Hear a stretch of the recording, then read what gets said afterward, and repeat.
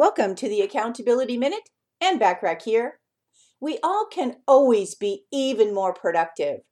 Time is a valuable resource, and if we really think about it, being productive is one of the best ways to ensure that you're using your time effectively. As a successful business owner, you no doubt realize just how important productivity is. You have likely done a great deal to ensure that your employees follow procedures that are designed to make them more productive. You have also probably mastered the ability to keep working and getting things done, even when you're in danger of being distracted or losing focus.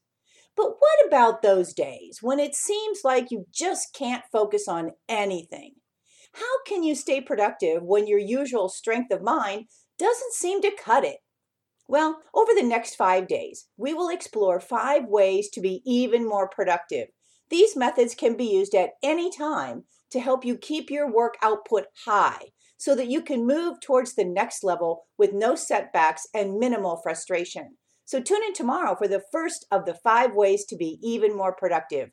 In the meantime, to help you focus on your high payoff activities and achieve your goals using effective time management, go to www.accountabilitycoach.com/landing. That's LANDING, and download my complimentary audio training. Thanks for listening.